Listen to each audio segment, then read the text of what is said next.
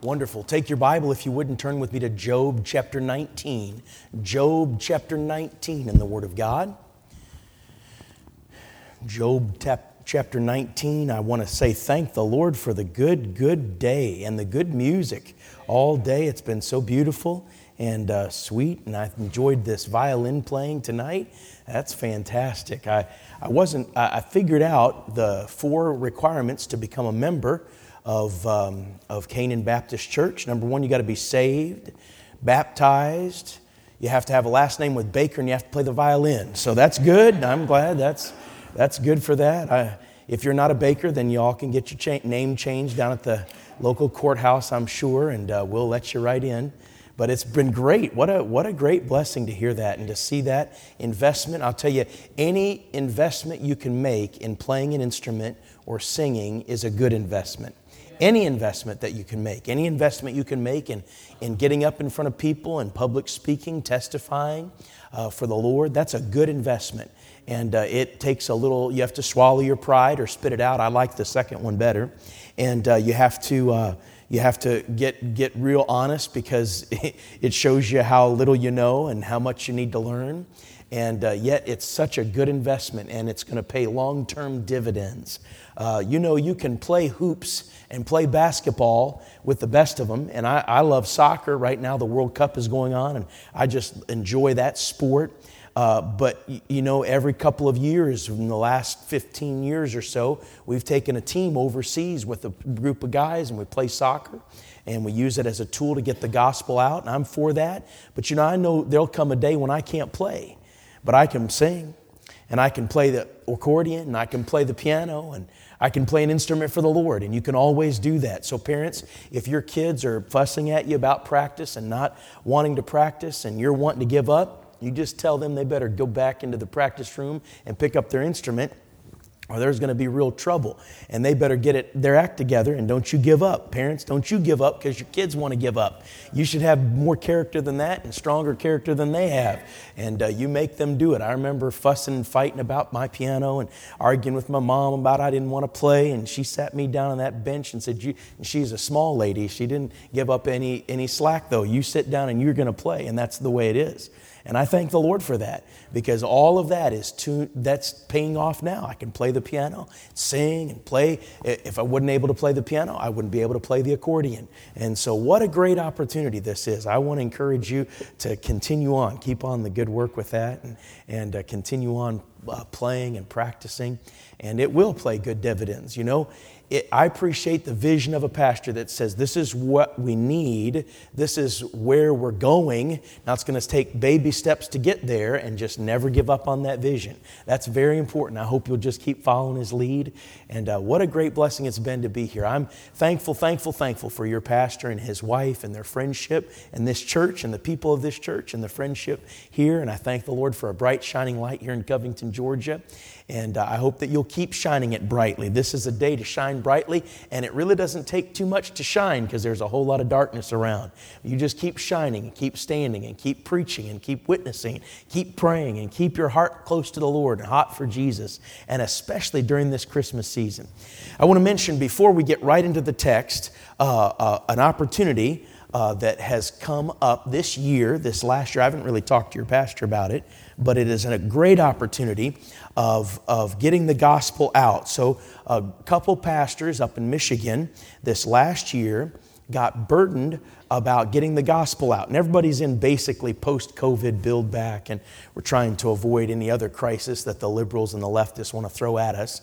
But we're trying to get the gospel out. And so these 2 preachers got a burden for it, and they said, let's have a little friendly competition between our churches trying to get the gospel out. And so one was in Upper Peninsula, Brother Rader, and one was in Lower Peninsula, and Brother Stanfield. And they said, let's try to get the gospel out, Brother Chatfield. So they did. And they said, boy, that was so good. This happened last November. Let's try to get all of Michigan and Bible preaching churches in Michigan to get the gospel out. So they went after it, and they got a bunch of churches in Michigan. They called it Fill Michigan. And then they said, that was so good. Let's try to fill America. So it's based on the verse in Acts that says they filled Jerusalem with their doctrine. And it's a gospel tract challenge to give out the gospel. And so there was an effort right before Easter, and then an effort in May, and then in June, July, and then September around 9/11. And right now, yesterday all the way through Christmas, there is a 2-week effort to give out the gospel and give out gospel tracts. Now, some of you have never given out a gospel tract. Now's the time to start.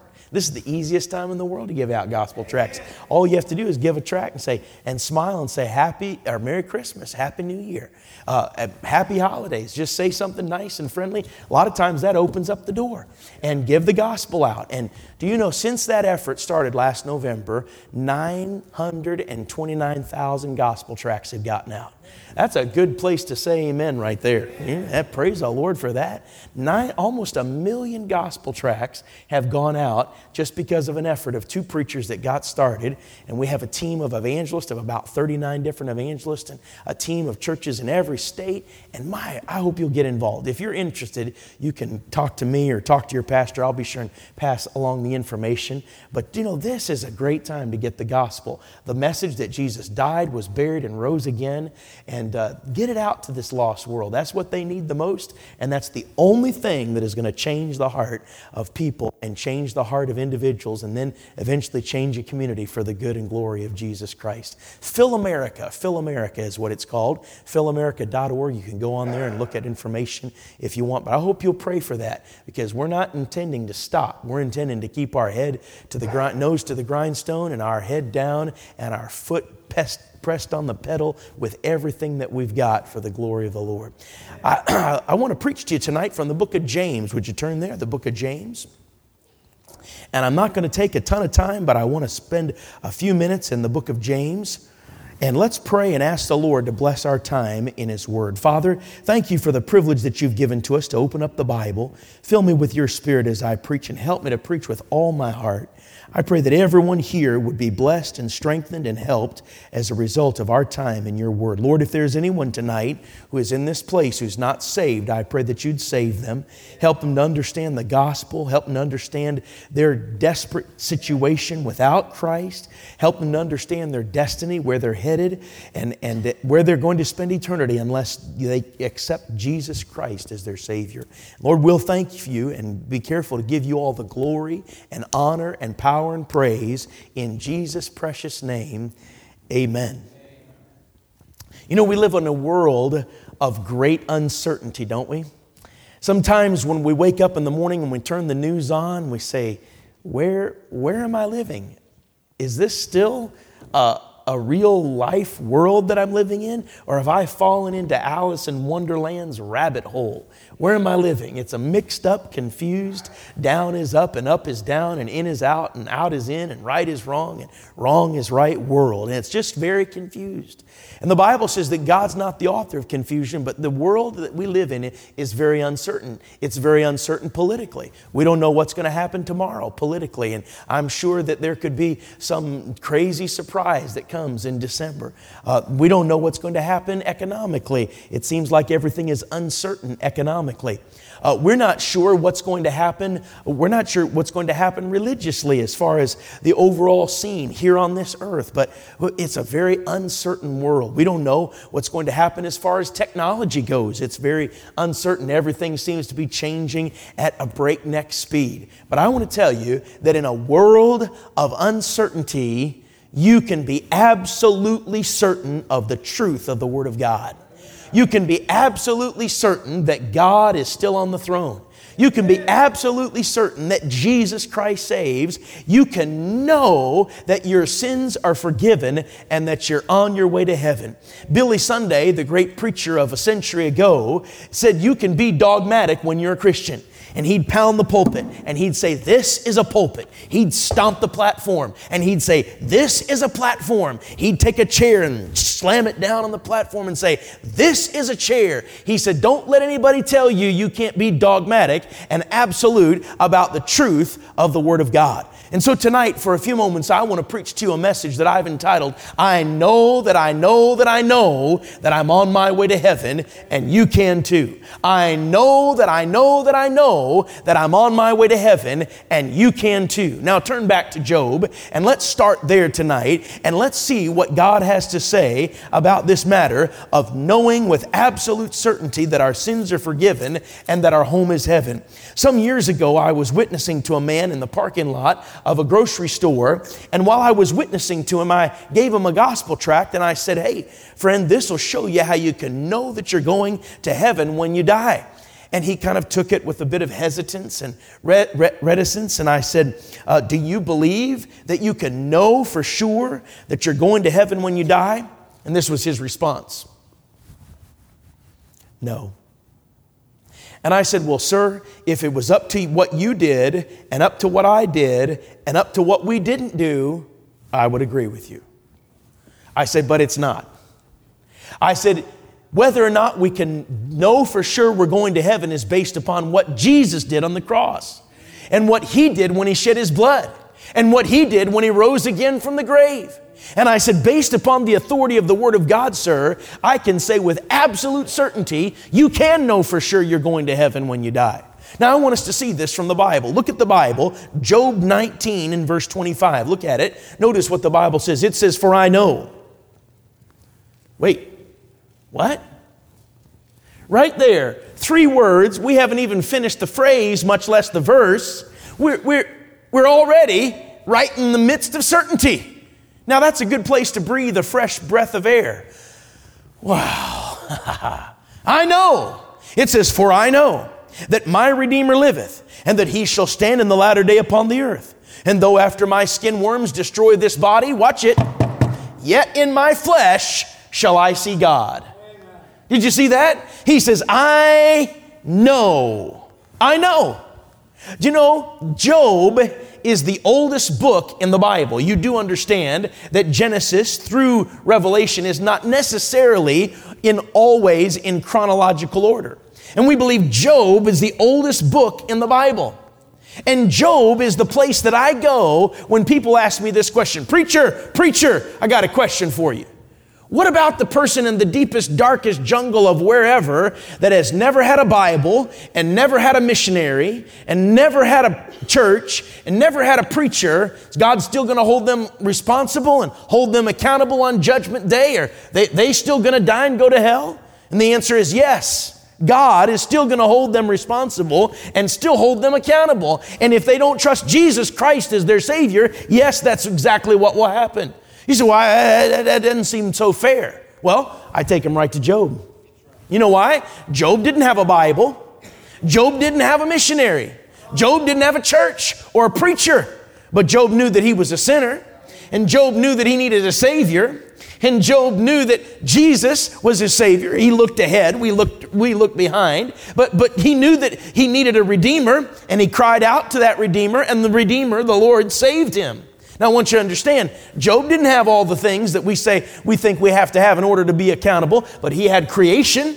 God gave him creation. He had a conscience. God gave him a conscience. He had God's grace or God's charity, the grace of God that bringeth salvation hath appeared to all men, and he had the message of salvation. And the light that he obeyed increased light in his life. And Job knew some things. Do you look at it? Look at it, verse number 25 again. Job said, for I know. Not I hope, or I wish, or I think, or I'm trying, or I'm postulating, or I'm philosophizing. No, he said, I know that my Redeemer liveth. Well, let's just see what Job knew. Job said, I know that my Redeemer liveth. I want you to notice, he knew that he was a sinner. And if you're honest, you can say the same thing. I know that I'm a sinner. Not a little sinner, but a guilty sinner. Not a sometime sinner, but a guilty sinner. I know that I'm a guilty sinner. Job knew that. He knew that he was a slave to sin. And he needed a redeemer. Job says, I know that I'm a sinner. Do you know that you're a sinner? Have you ever come before a holy God and acknowledged, I'm a guilty sinner? Nobody's going to plead not guilty at that judgment bar. Nobody's going to enter the not guilty plea through a crooked lawyer and a paid off judge. It doesn't work that way come Justice Day. And the Bible's clear that Job says, I know that I'm a guilty sinner. I know that I'm a guilty sinner. Bound by sin. He was a slave to sin. That's important. That's an important step before you can ever get to heaven. Do you know who's going to be in heaven besides God and angels? Sinners who've been washed in the blood of the Lamb. Sinners who've acknowledged their need for Jesus. Sinners who've cried out to the Lord to be their Redeemer and their Savior. And the Bible says that Job says, I know that my Redeemer liveth. So what does he know? He knew that he was a slave to sin. What else does he know? What else does he know? He knows that he needs a Redeemer. He needs a Redeemer. Why? Because he's enslaved to sin. Now, when we speak of the word redemption today, we're usually referring to coupons or some website or some app that you can get that you can redeem 50 different coupons, 15 different ways. And there's some ladies that when the store sees them coming, boy, they wish they weren't coming. And when they see them going, they say, oh man, they sure got us for a lot of money. We need to erase that computer app, or we need to at least limit who goes on that computer app, especially that lady. Put her on the bad list. I mean, she's costing this store money. But we're not talking about redeeming coupons here. We are talking about buying back, watch this, out of the slave market of sin. Now, slavery still is alive and well all across the world, and it's not a good trade, it's a bad trade, and it's a wicked, dark, dirty market. But the fact is that slavery was around in Job's day. And Job said, I know that I am a slave to sin, and because I'm a slave to sin, I need a Redeemer. Job said, I need a Redeemer. Have you ever called upon the Lord and said, I need a Redeemer? Will you be my Redeemer? Have you ever asked the Lord to save you, not from your trouble or your difficulty or your financial problem or your physical ailment, but from your sin? Lord, save me from my sin. I'm lost. It's pushing me to hell. I'm undone. I'm in need of a Savior. He knew that he was a slave to sin, and he knew that he needed a Redeemer, someone that would buy him out of the slave market of sin. Long time ago, I stood on the auction block of sin, and somebody in the back raised their ring-studded fingers and said, I want to bid wealth and fame for that man. And somebody raised their hand and said, I want to bid popularity for that man. And someone yet said, I want to bid intellect for that man. And someone said, I want to bid pleasure for that man. And then one in the back stood and raised his hand. And I noticed something different about his hand. It had nail prints in his hand. He said, I bid my precious blood that I shed on the cross of Calvary. And he bought me out of the slave market of sin. If you're saved tonight, he bought you out of the slave market of sin. I know that I am a slave to sin, Job said. I know that I need a Redeemer, someone to buy me out of the slave market of sin. But look what else he knew. Look at it, verse 25. He said, I know that my Redeemer liveth. He knew that his Redeemer was alive. You say, wait a second. If Job was the first book written in the Bible, this was long before Jesus was alive. Time out. There's no such thing as a time before Jesus was alive. Now, there is such a thing as a time before Jesus walked on this earth.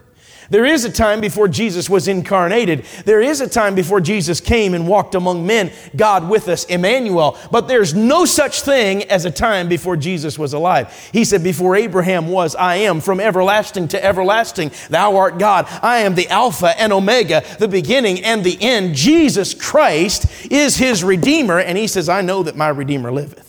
In other words, he knew that he was a slave to sin, that he needed a Redeemer, and he knew that his Redeemer was alive. Wow, what a God, what a Savior to give this certainty in the heart of Job. But look what else he said. I know that my Redeemer liveth, and that he shall stand in the latter day upon the earth. Now, you know what I would do if I were you? Right next to verse number 25, I would write 2022 and beyond. Because there's a prophecy that is 2022 and beyond. 2022 is almost over. But this is talking about a time when Jesus Christ, the Redeemer, would stand in the latter day upon the earth. He's talking about a time when Jesus Christ would come and be on this earth during the incarnation. But there is also a time when Jesus will come and he will stand on this earth when he splits the Mount of Olives wide open and walks through the eastern gate in Jerusalem and sets up his 1,000-year reign in this world. Wow, that's going to be a wonderful time. He says, I know that I'm a slave to sin. I know that I need a Redeemer, someone to buy me out of the slave market of sin. I know that my Redeemer is alive, and I know that someday my Redeemer is going to stand on this earth. Sound like Job had been to Bible college. Sound like Job had some theological training. Sound like Job, even though he didn't have a church or a missionary or a Bible, seemed to know the Lord. Verse number 26, it says, and though after my skin worms destroy this body. You know what else Job knew? Watch me now. Job knew that he was going to die. Now that's a good thing for us to realize. I mentioned this morning, but I want to say it again tonight. The moment you're born dying. The moment you're born, you're headed to the grave. Now, I hate to be the bearer of bad tidings, but that's just a fact. And we do everything we can to push away from the precipice of death. We want to make it look like we're not dying. So ladies have all kinds of creams that they can put on their face and their body. We want to make it sound like we're not dying. So we want to make it smell like we're not dying. So we put all good ointment and sweet perfumes, and God bless all of that. We want to make us feel like we're not dying. So we do some exercises, but guess what? We're dying. We're dying. And Job knew someday he'd die. In the book of Ecclesiastes, the wise man said it's good for you to think about death. In fact, it's better for you to think about death than it is for you to laugh and to have revelry. Why? Because it helps you get perspective. Someday you're going to die. There may be some people before the end of 2022 sitting here amongst us right now that'll be in eternity. Just this last week, a friend that I know has passed into eternity. Just Saturday, a preacher that I know went into eternity. Just this morning, I received news that a friend who's been struggling with cancer in Rhode Island is now in the glory and walking on streets of gold, and her body is completely whole. Someday you're going to die. Job knew that. And I'll tell you, Job felt like it. Job had boils all over his body. Job had just buried his children. Job was there. He knew he was going to die. Look at verse number 26. Look at it. Look at the vivid picture. After my skin worms destroy this body, yet in my flesh shall I see God. Now, how's that possible? Some scientists come and tell me how that's possible. Some medical professional from the Health and Human Services come and tell me how that's possible. Some Dr. Fauci from the CDC come and tell me how that's possible. He's not going to be able to do it, and no scientist is going to be able to do that. You know what that's called? That's called the resurrection. So you know what he's saying? Someday I'm going to live again. Someday after they've closed my eyes in death, and someday after I've been put 6 feet under, and someday after the skin worms and the maggots come and eat through the casket and eat away my body, yet someday in my flesh I'll see God. He didn't say in my spirit. He said, yet in my flesh shall I see God. You know what Job was saying? I know that I'm going to heaven. You can too. That's what he's saying. Simply put, he's saying, I know that I'm a sinner, a slave to sin. I know that I need a Redeemer to buy me out of the slave market of sin. I know that my Redeemer is alive. I know that he'll stand in the latter day upon the earth, talking about the first advent and the second advent. And I know that I am going to die. And I know that someday, even though I'm going to die and my body's going to decay, I'm going to someday stand and see the Lord. I know that I'm going to heaven. Now, I want you to think about the context.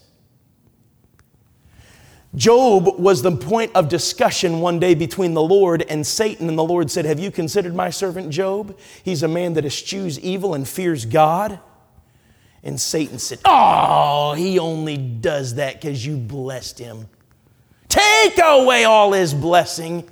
We'll see. And the Lord gave Satan permission, and Satan slithered out of his presence and came down like a whirlwind and smote Job's possessions. And in one day, he lost all his assets. But you know, that wasn't the worst part of it. In that same day, Job lost all his children. They died. Somebody had to carry that news to Job. Can you imagine how difficult a piece of news that was? Can you imagine the horror and the terror? I wonder what was going through Job's mind as he tore his clothes and as he put dust and ashes on his head and as he reeled from side to side in pain and anguish. I can't imagine what Job's wife was going through as she realized all her precious children and all the memories and all of that was gone. It was over. I can't imagine what it was like for Job to bury his children. I stood at a funeral one day of my cousin and her husband and 2 of their 3 children that died. It was a 4-casket funeral, a 4-hearse funeral procession, a 4-hole-in-the-ground gravesite burial. I hope you don't have to ever go through that. Job had more than that. And then Satan and the Lord had another conversation, and the Lord said, have you considered my servant Job? Righteous, just, fears God, hates evil. Satan said, he just does that because you've given him good health. Take away his health and he'll curse you. And the Lord said, you can do that, but you can't take his life. Satan slithered out of the presence of the Lord, and he went down and he smote Job from the top of his head to the bottom of his feet with boils. How many of you here have ever had a boil? Can I see your hand? Not pleasant. We had some boils in our family this summer. It was not pleasant. I have a boil or a scar from a boil on my right pinky that I had when I was a child. It was not pleasant. I still remember the pain, and I was 7 or 8. He had them all over his body, and the only friends that he had at the moment were a few broken pieces of pottery and potsherd where he could scrape his boils just to get a little relief from the pain. He had a few friends that gathered around, and they were pretty good friends for about 8 days until they opened their mouth. And then it had all kinds of theological conclusions and considerations and postulations that weren't always accurate. And Job had to defend himself throughout the book of Job, and he's in one of those positions defending himself. Job could very easily have said this, I don't know about anything anymore. I thought I knew. I don't know about anything anymore. I give up. I quit. I don't know about whether or not God's good. I don't know about whether or not God loves me. I don't know about whether or not my Redeemer is going to stand on this earth. I don't know. I don't know about anything. Everything I thought I knew, I don't know.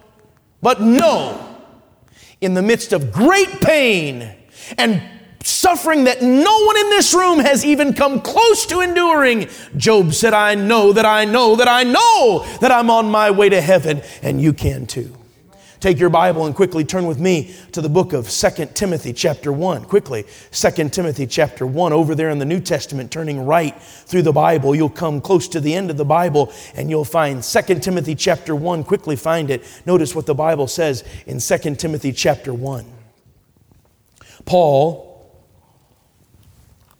writing under inspiration here, says in 2 Timothy chapter 1 and verse number 11, whereunto I am appointed a preacher and an apostle and a teacher of the Gentiles. Well, I love it when Paul, with great courage and great confidence, declares what God has called him to be. Thank God for it.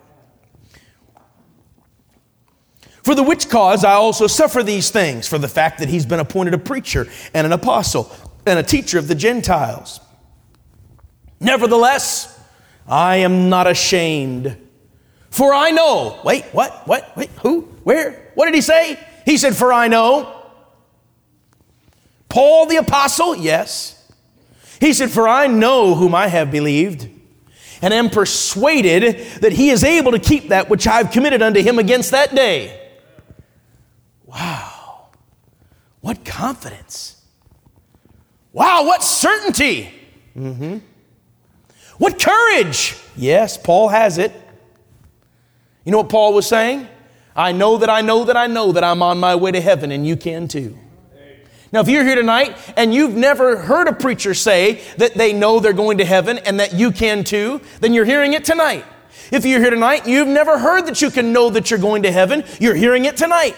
If you're here tonight and you didn't know that you could know, you know now from the Bible at least 2 passages of Scripture, and there are dozens more that state unequivocally, clearly, without equivocation, that you can know that you know that you know that you're on your way to heaven. Not hope or wish or think. And by the way, this knowledge isn't based on your goodness. It's not based on your church affiliation. It's not based on your church membership or your baptism or being sprinkled or dunked or poured on. It's not based upon whether you've taken some holy pilgrimage to some holy city. It's not based upon whether or not your mama was a preacher or your daddy was a preacher or your grandma was a preacher, or anybody else was a preacher in your family. It's not based on any of that. It's based on whether or not you've trusted Jesus Christ as your Savior.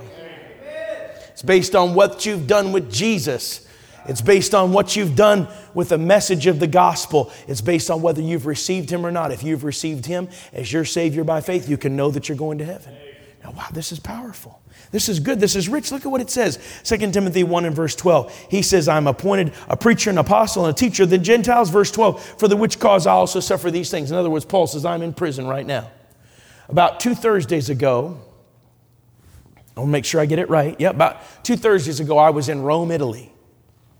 And I stood right there at the Mamertine prison where Paul, under inspiration, wrote these words. In prison. His ministry has come nearly to an end. He's been chained to a guard and witness to his captors. He's awaiting trial. The trial's not going to go so well, and eventually he's going to have his head lopped off on the Appian Way just south of Rome. And I stood right there in the Mamertine prison where Paul wrote these words. And what does he say? With great certainty, for the which cause I also suffer these things. This is why I'm here, Timothy, because I'm an apostle and a preacher and a teacher of the Gentiles. He said, that's why I'm suffering. But look at what he says in verse number 12. Nevertheless, I am not ashamed. Wow. That's amazing.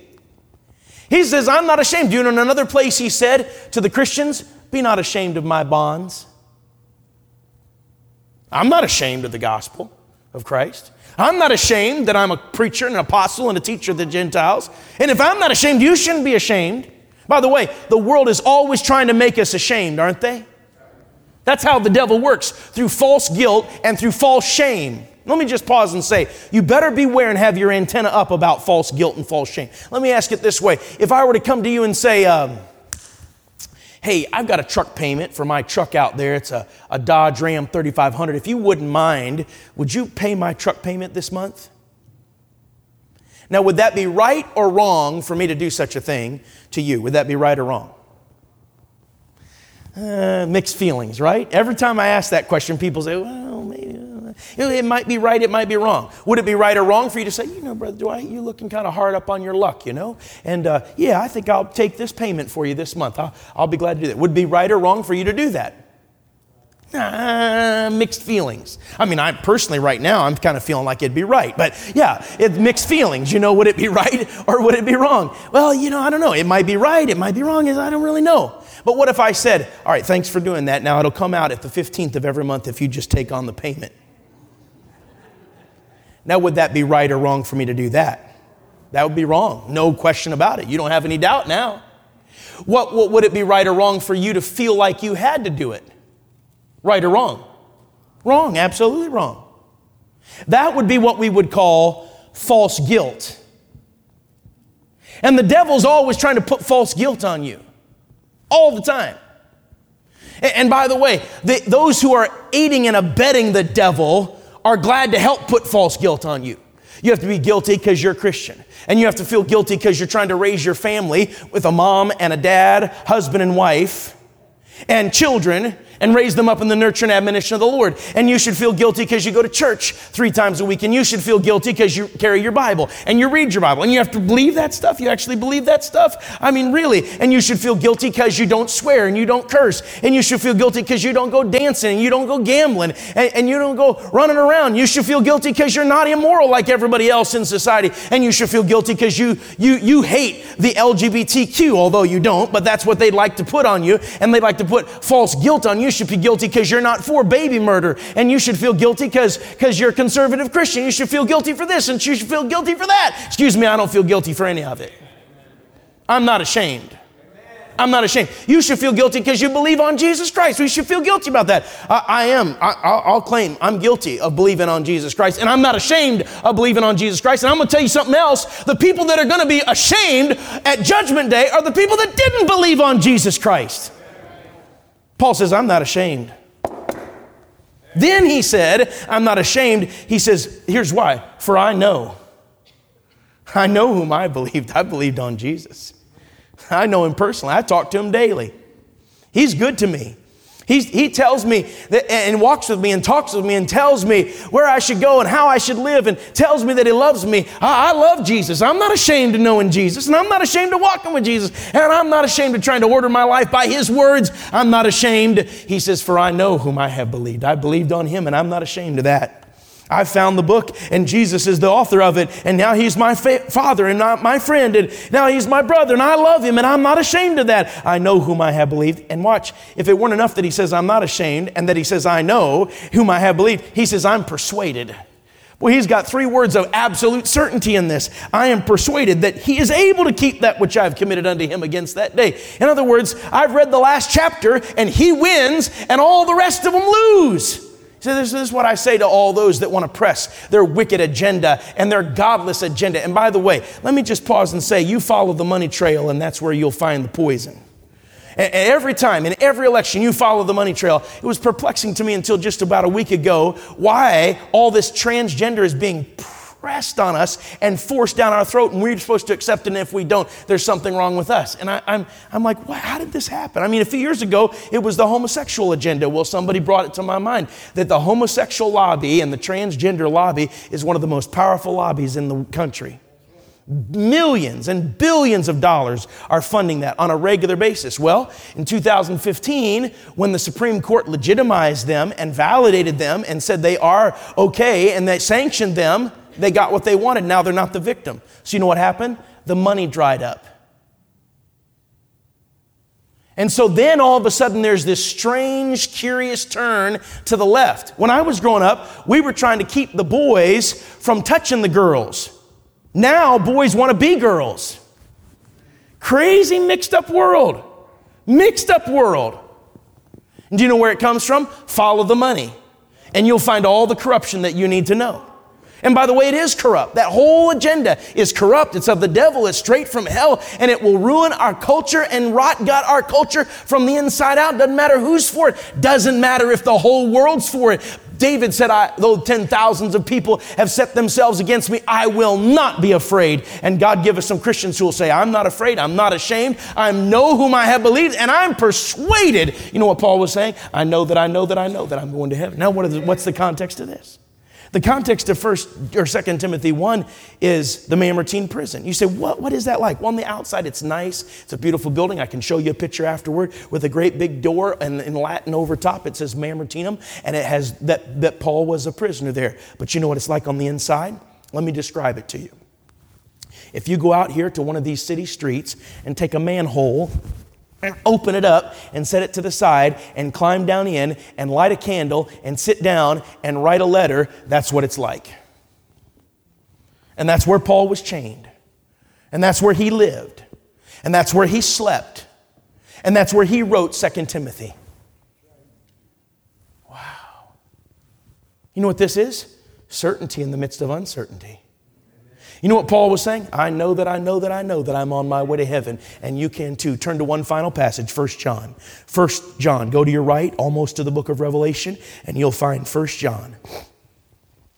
Chapter 5. We started here this morning with the men's prayer meeting, 1 John 5. 1 John 5 and verse 9. It says, if we receive the witness of men, the witness of God is greater. For this is the witness of God, which he hath testified of his Son. He that believeth on the Son of God hath the witness in himself. And he that believeth not God hath made him a liar, because he believeth not the record that God gave of his Son. And this is the record that God hath given to us, eternal life. And this life is in his Son. He that hath the Son hath life, and he that hath not the Son of God hath not life. What a wonderful passage. I heard of a preacher that was trying to witness to a lawyer, a doctor, and he tried every which way to witness to him, couldn't quite get through. And one day he went and made a special visit, and he sat down in his living room. They talked small talk for a little bit, and the preacher said, you know, John, I just am burdened for your soul.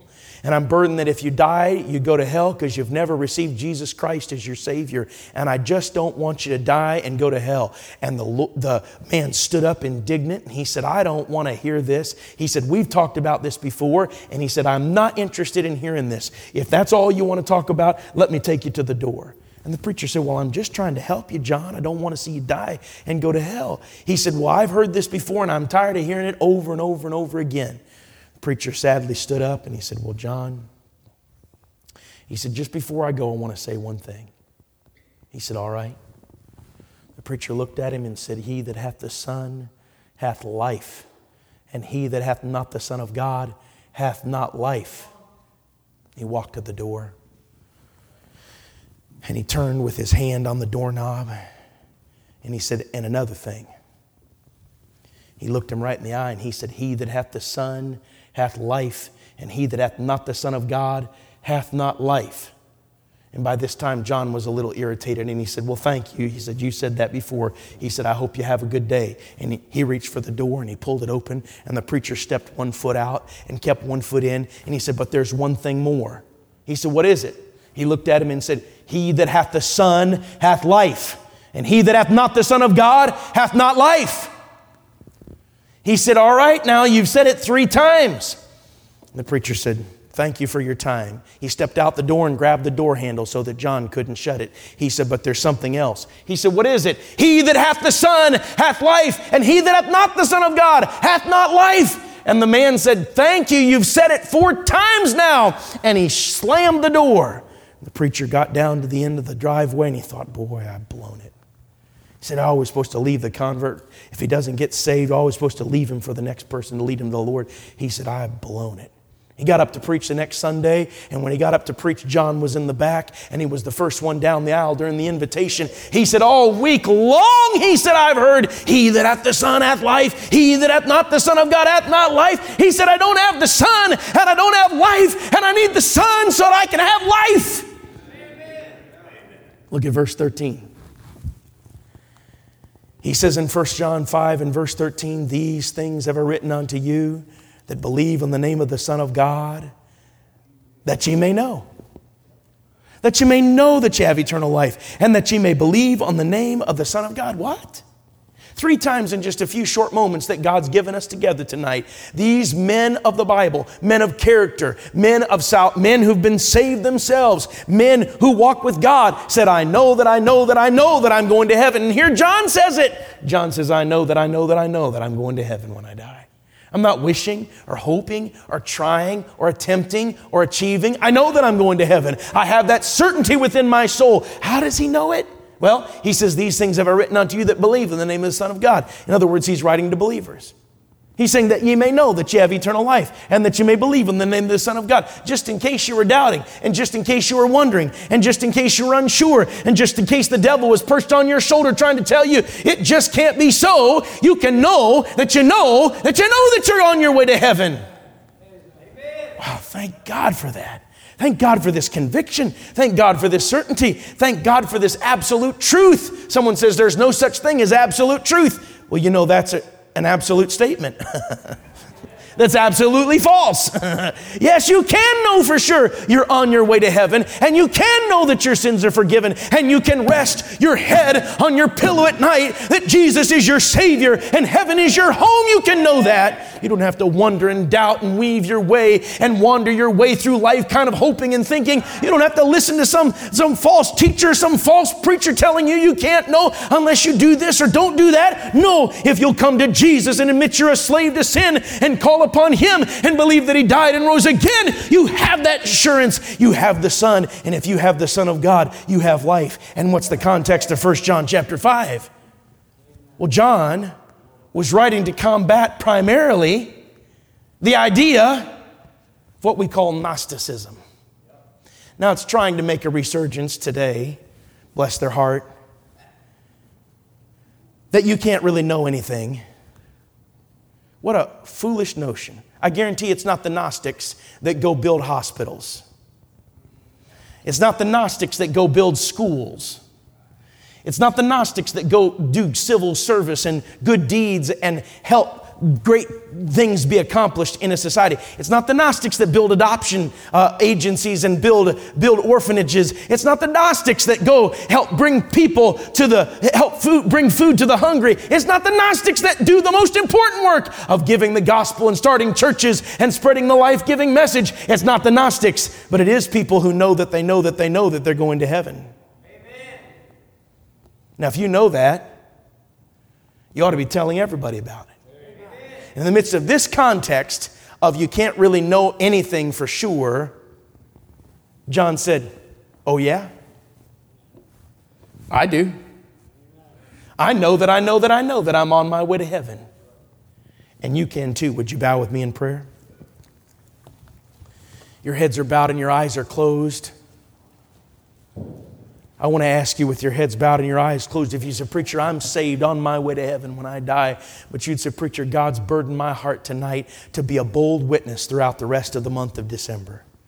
And I'd like to begin praying that God would use me somehow to lead someone to Jesus in the next few weeks, the remaining weeks of this year. If that's you and you say, preacher, God has given me the truth and the certainty of the gospel. I know that I'm saved, but you say, preacher, I'm burdened to get someone saved. Would you pray that God would use me to lead someone to Jesus in the next 3 weeks? If that's you, would you slip up your hand? Wonderful. Oh, Lord, bless these with hands raised and hearts open to you. Heads bowed, eyes closed. I want to ask how many of you would say, preacher, there's some things that I'm not sure of, but there's one thing I know. I can agree with John and Paul and Job. I know that I'm going to heaven. There's been a time and a place when I've accepted God's gift of eternal life. Now, if you don't know that, don't raise your hand. But if you're sure that you're going to heaven when you die, now watch. I'm not asking if you want to go to heaven.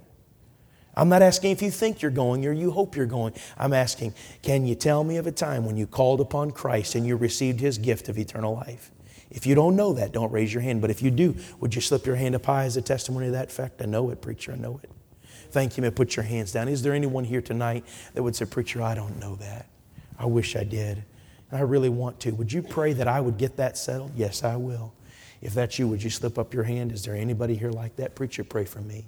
I don't know that I'm going to heaven when I die, but I need to know, and I sure want to know. Anyone at all? All right, let's stand with our heads bowed and our eyes closed. I'd like us to sing Blessed Assurance, Jesus is mine, if we can. And as Brother Luigi prepares, would you bow with me in prayer? Father, thank you for your word. Thank you for the certainty of your word. Thank you that in the midst of darkness and confusion and uncertainty, we can know some things. We can know them as sure as we know our name and our address.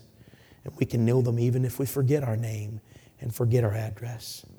We can know that we have life because we have the Son. Thank you for this, Lord. I pray that there would be many, many people that would come to Christ as a result of Christians who have consecrated themselves anew tonight to taking this message of certainty to this lost world. In Jesus' name, heads are bowed, eyes are closed.